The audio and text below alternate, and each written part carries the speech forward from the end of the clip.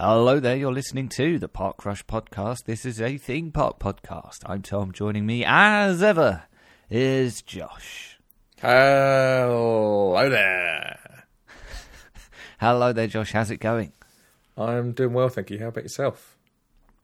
Not too bad, not too bad. We come to you here on the rare Sunday where you haven't been playing football, so I guess you come into this podcast full of the hope and dreams that you would normally go into the football with, only to have them smashed up into smithereens pretty quickly and then come into the studio feeling kind of sorry for yourself. So it's good to have like peak optimism Josh on the podcast for a change.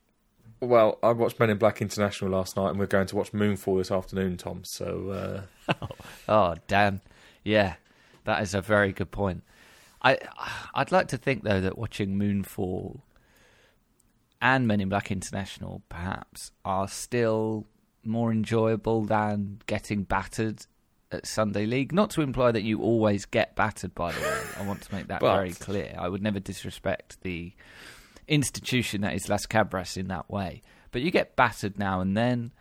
There's every chance that you could have been battered today had you been playing. The weather outside is grim. It could easily have been a very depressing Sunday morning for you, more so than I think watching Moonfall will be, although those could be famous last words. Yeah. I would rather watch a bad film than get battered, I would say. Getting battered is never fun and never what you want. No, absolutely not.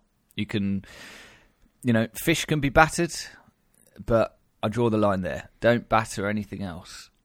Yes. It's my general rule. Not even sausages. I tried a battered sausage once. I didn't get it. I don't get it. Not for me. I like a battered sausage. You like battered sausages? Battered sausages. Are there any theme parks where you could get a battered sausage? I would imagine there probably are. It feels like something that they could sell at a theme park. And well, I guess that is kind of almost a British equivalent of a corn dog, right? Oh yeah. No, I guess that is probably the closest point of comparison. Actually, you're right. I hadn't thought about that. That is a deep fried thing that is it's in a corn batter, but yeah. Yeah, an unnaturally deep fried piece of food. Yeah. Is the closest point of comparison there. With a sausage made out of the worst bits of a pig or cow. Yeah, pretty much. Speaking about unnaturally assembled foods, I did notice that Pastor John's been back at the Universal Orlando parks or Universal Florida parks this past week and has been keeping us up to date with some of his food exploits. As always, I very much appreciated the reminders of the assortment of cookies that are available across the Universal parks. Makes me feel sort of upset that I haven't had one in so long, but also ups the excitement for my trip in just a couple of months' time at this point, all being well. But the most unnaturally assembled piece of food that he brought to our attention this past week was of an Everglazed donut. Cool, yeah, now, that thing. I think you summed it up well, Josh, by saying that, frankly, it's hard to believe there is a donut underneath everything that is on top of the donut.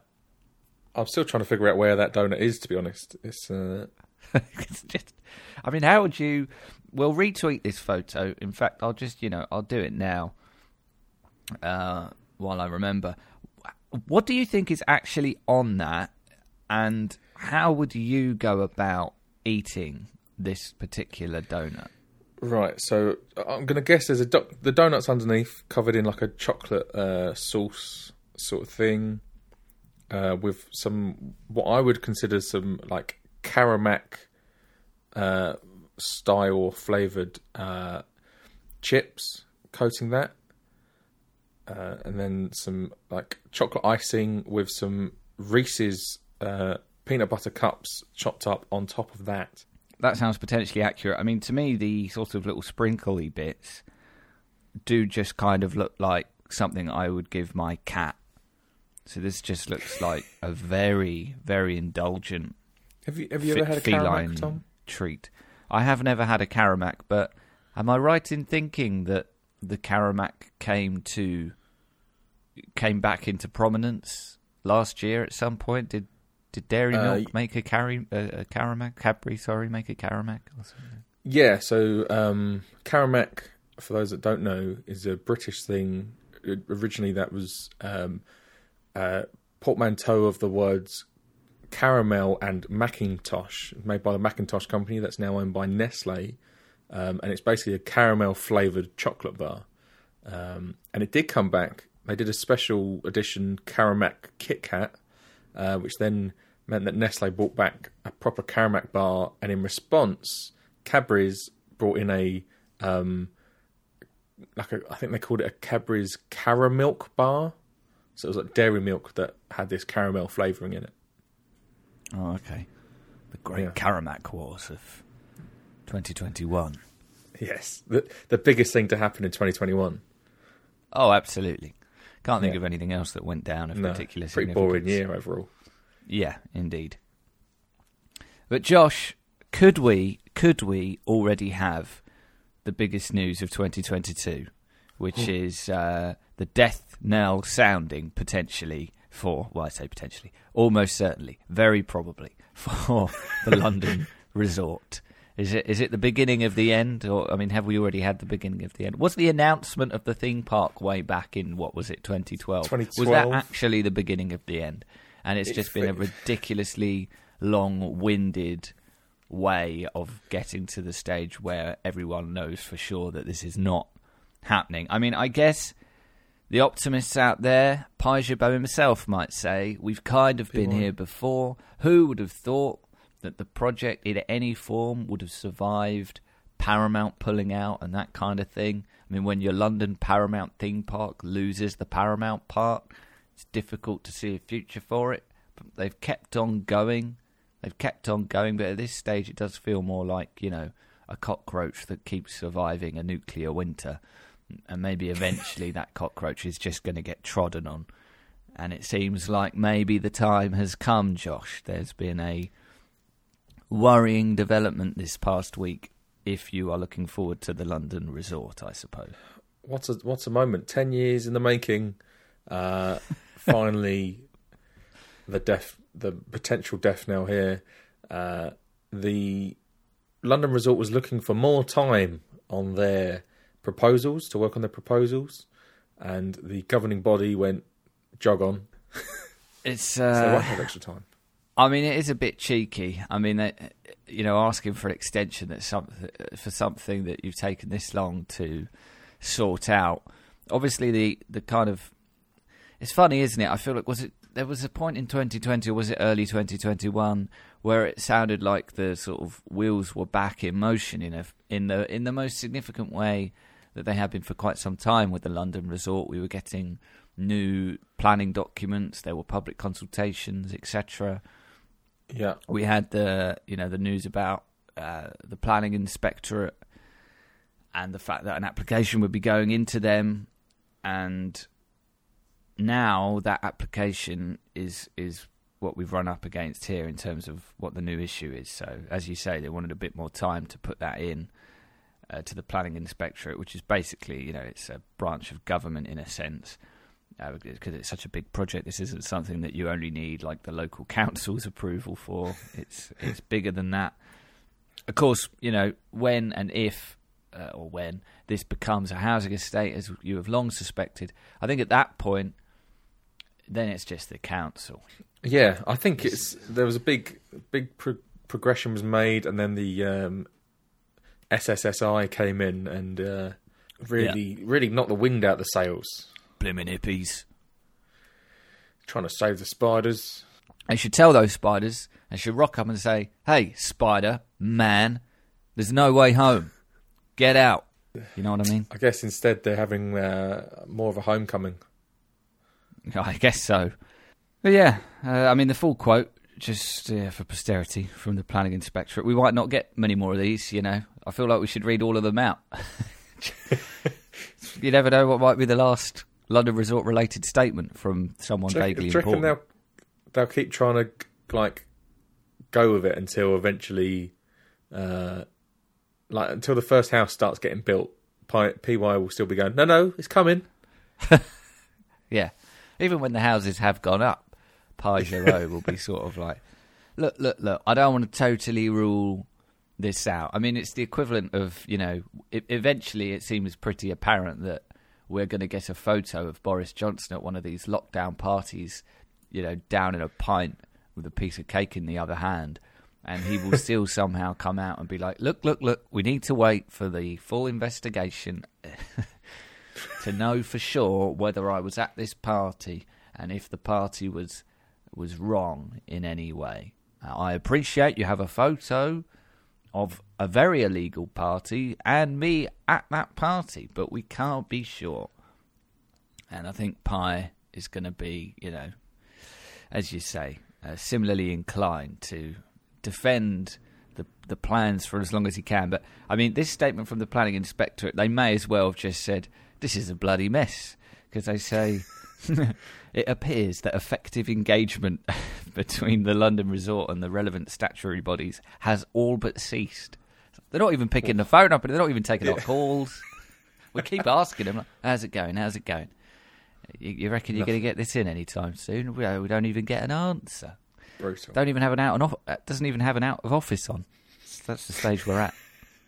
They then say there must now be very considerable doubt as to whether important and relevant matters bearing substantially on traffic, transport, shipping, ports, water utilities and the natural environment can feasibly be addressed in a timescale through an examination commencing in July 2022. I mean, that is a long list of issues that are seemingly completely unsolved. It feels that way, right? There's been no progress on relevant matters such as all of the matters. Basically where we're at. We have a quote from a London Resort spokesman who just says, we are looking forward to the preliminary meeting in March and to bringing the first next generation theme park to the UK. You reckon he's deluded there, the spokesman? Yeah.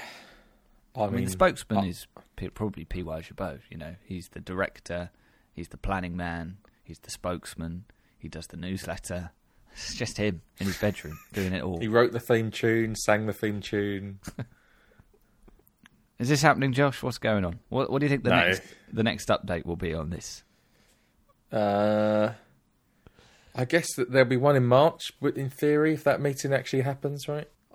I still can't believe that the Michael Gove hasn't come out and said, as part of our levelling up programme, we're approving London Resort for the downtrodden regions of the southeast England. Yeah, exactly. Look, we totally appreciate that people in the north are struggling to heat their homes right now. Some of them could do with some new schools, that kind of thing.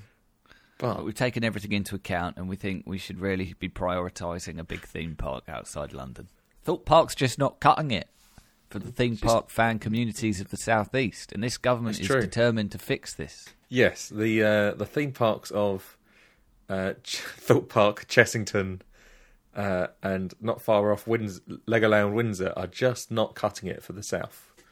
Absolutely not. I mean, the north have got Alton Towers, Josh. I don't know what they're complaining about. Levelling up. They've got the best theme park already. We need a good one. Come on.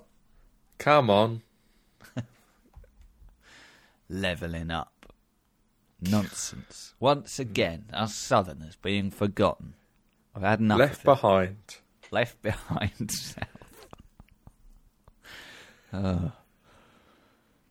Well, I guess in a sense, actually, given that the main obstacle to the park making much progress in the last few months has been this SSSI, these environmental concerns. Environmental concerns not just impacting theme parks that are yet to be built, of course, Josh.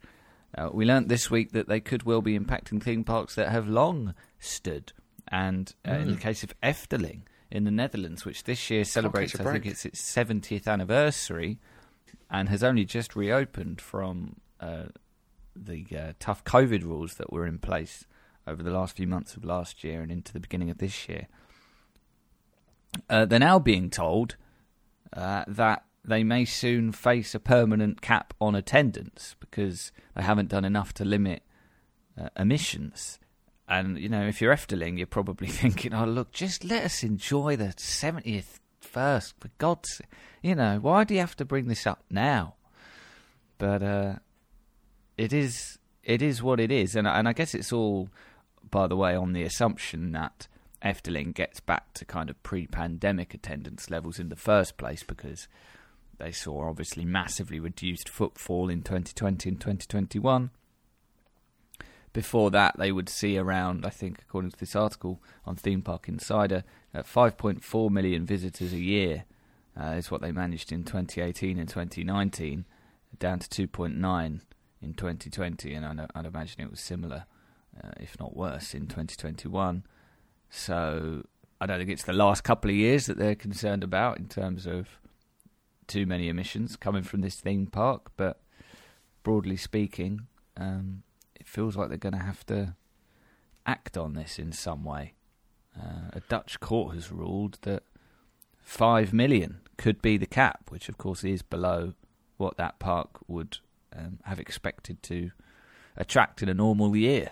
I don't think of any other examples of this kind of thing happening to a major theme park. Not particularly. Obviously, you have like sound pollution rights over here that we've spoken about before. I get that's sort of in place everywhere. But yeah, this seems quite impressive. But you look at it. You got the national park across the road, which has got forests and sand dunes that are being affected by the emissions from people travelling to the theme park. You can get the only way to get there by public transport is to get a bus from the local train station, which is or from the nearest train station, which is in the local village. And it's a similar problem we have over here with our theme parks. It's just in a location that is not necessarily easily accessible, and so they then have these rather large car parks where a lot of cars which are polluting then drive to. If they could improve the links, then maybe less people would drive. Who knows?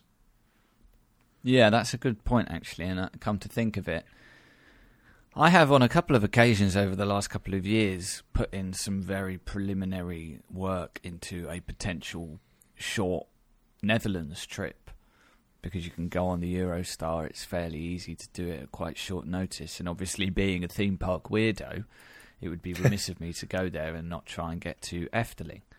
And I remember I tried to plan this trip in March 2020 as a late replacement for Japan, and then everything went to hell.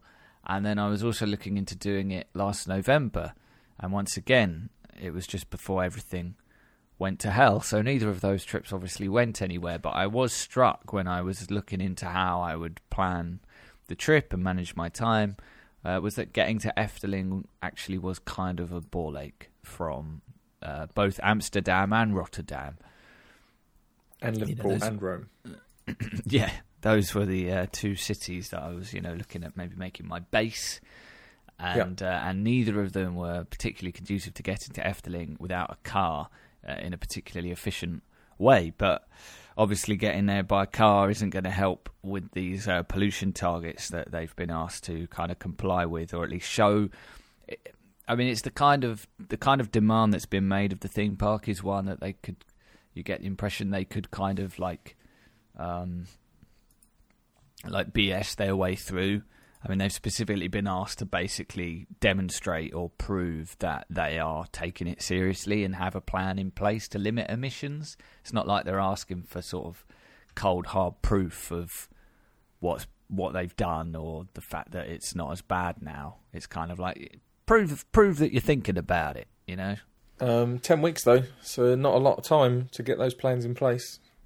No, not at all. That's I mean, they've got more time than the London Resort, at least, to yeah, that's true, to get their house in order. So that's something. But obviously, this is quite contradictory to some of the other Efteling news that we've had recently. Obviously, the big reopening, which was meant to be a moment of celebration because it coincided with their 70th anniversary. But then also they did announce some expansion plans a couple of weeks ago as well. New rides, new hotels. Obviously, you would have to imagine that those could be compromised in some way by... Oh, yeah, for sure. ...by this. So, We'll have to wait and see. But, you know, I guess that will just increase the competition that we face to go to Efteling at some point, Josh. We have to be. We can only be 2 of the 5 million who go there in a year, not 2 of the 5.8 or 5.7 million that used to go. Yeah, that's probably not a bad. I mean, from a visitor standpoint, that's probably not a bad thing, right? Less people in the park, but then maybe they cut back on things, which would be a shame. Yeah. I mean, I wouldn't mind a capacity cap at Disney World based on everything I'm seeing from those parks at the moment. They all look absolutely ramo all the time. Yep. Which, is creating a kind of interesting contrast in how I feel about the upcoming trip. There's kind of an excitement tempered by an almost fear of quite how mental it has the potential to be. But I guess we'll just have to wait and see on that. Of course, Efteling, we were thinking, would be part of a sort of grander Park Rush European road trip. What about Northern Ireland, Josh? Would you go over to Northern Ireland to look at some Game of Thrones props and sets, or at this point do you just not ever want to be reminded that Game of Thrones was even a thing? I do not think about Game of Thrones, like, ever. No, I regularly forget that it's a thing, and then something reminds me like this, and I go, oh yeah. Yeah. That's the thing. I want to go to Northern Ireland. Northern Ireland is on the list. So is the Republic of. So yeah, I mean, if I'm in the area, I might as well go to the Game of Thrones thing. Yeah. So when you say they're on the list, is that just for general travel purposes, or are they like is this specifically for theme parks? General travel, but also you have Tatoland in the Republic. Ah, yes, Tatoland. Which I want to go to. That looks like it could be quite fun. A theme park all about crisps, beautiful. Absolutely. I mean, this seems like, very heavily inspired by how well the Harry Potter studio tour has done here. That thing it's easy to forget, rather, that was designed to be a temporary attraction, and obviously it was been so popular that it's stayed there and is regularly updated and has themed events for the seasons, and it's great. I loved it when I was there. I thought it was fantastic, both as a sort of, Harry Potter fan, but also just someone who's kind of fascinated by how movies get made, especially on that scale. And when it comes to Harry Potter in particular, something that a lot of blockbusters lose sight of now is sets and sort of production design and location shooting and operating with real practical stuff. Those Harry Potter films, I mean, there's so much there that you can really touch and smell and take pictures with in a way that, you probably wouldn't be able to do if you rocked up at a set for one of the more recent Marvel films. You'd probably spend at least half your time just standing in a big blue room. Yeah. So I do appreciate that the Harry Potter films were still of a time where there was plenty of real props and real sets, and that's why that studio tour is so much fun. And they'll be hoping that the Game of Thrones one kind of captures some of that magic, and will be good for the local area as well, because obviously they filmed most of Game of Thrones in Northern Ireland, and it was pretty amazing for the economy. So I don't see this doing the numbers. Well, clearly not going to do the numbers of Harry Potter, but no. Whether it can do the numbers to stay a thing for long enough for it to be, viable, I'm not 100% on that either. Yeah, it will be interesting.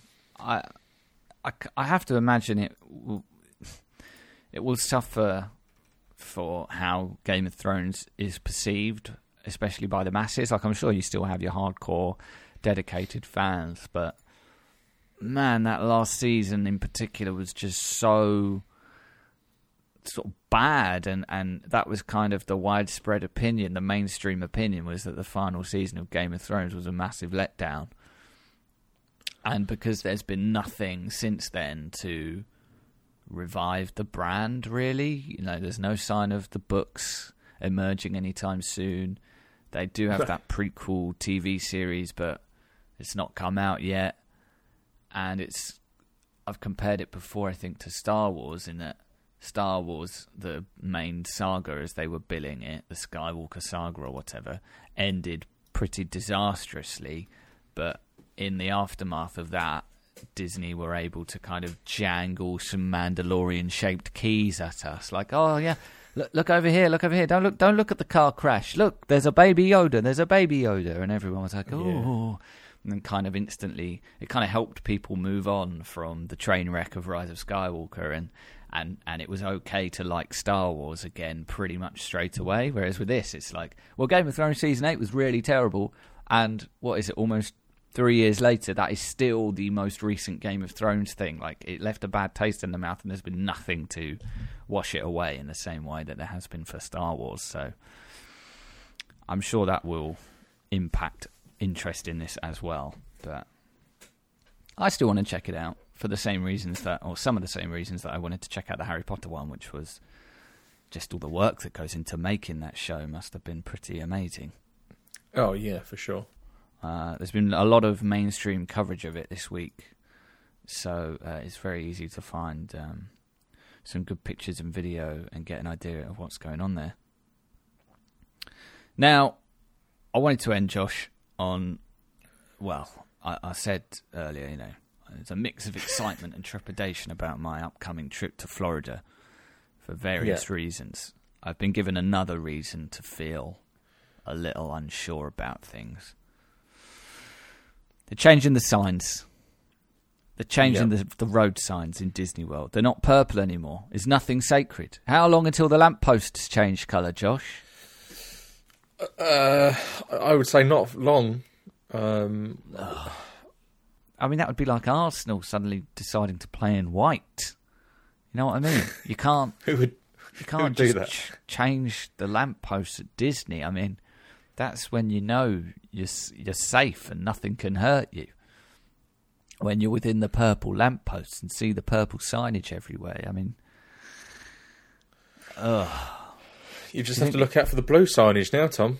Well, they say they've changed the blue signage to represent the anniversary. I reckon the blue paint's just cheaper, Josh. That's clearly the real motivation for this. They had some left from doing the roof of the castle. Yeah, yeah, exactly. I don't know. I had a soft spot for the purple signs. I mean, they've always been there. It's one of the things I look out for when I get to Florida. Driving from the airport to the house or whatever. It's the purple lamppost. It's the purple signage. It's how you know you've arrived. In a way, it's all going to be different. What's going on?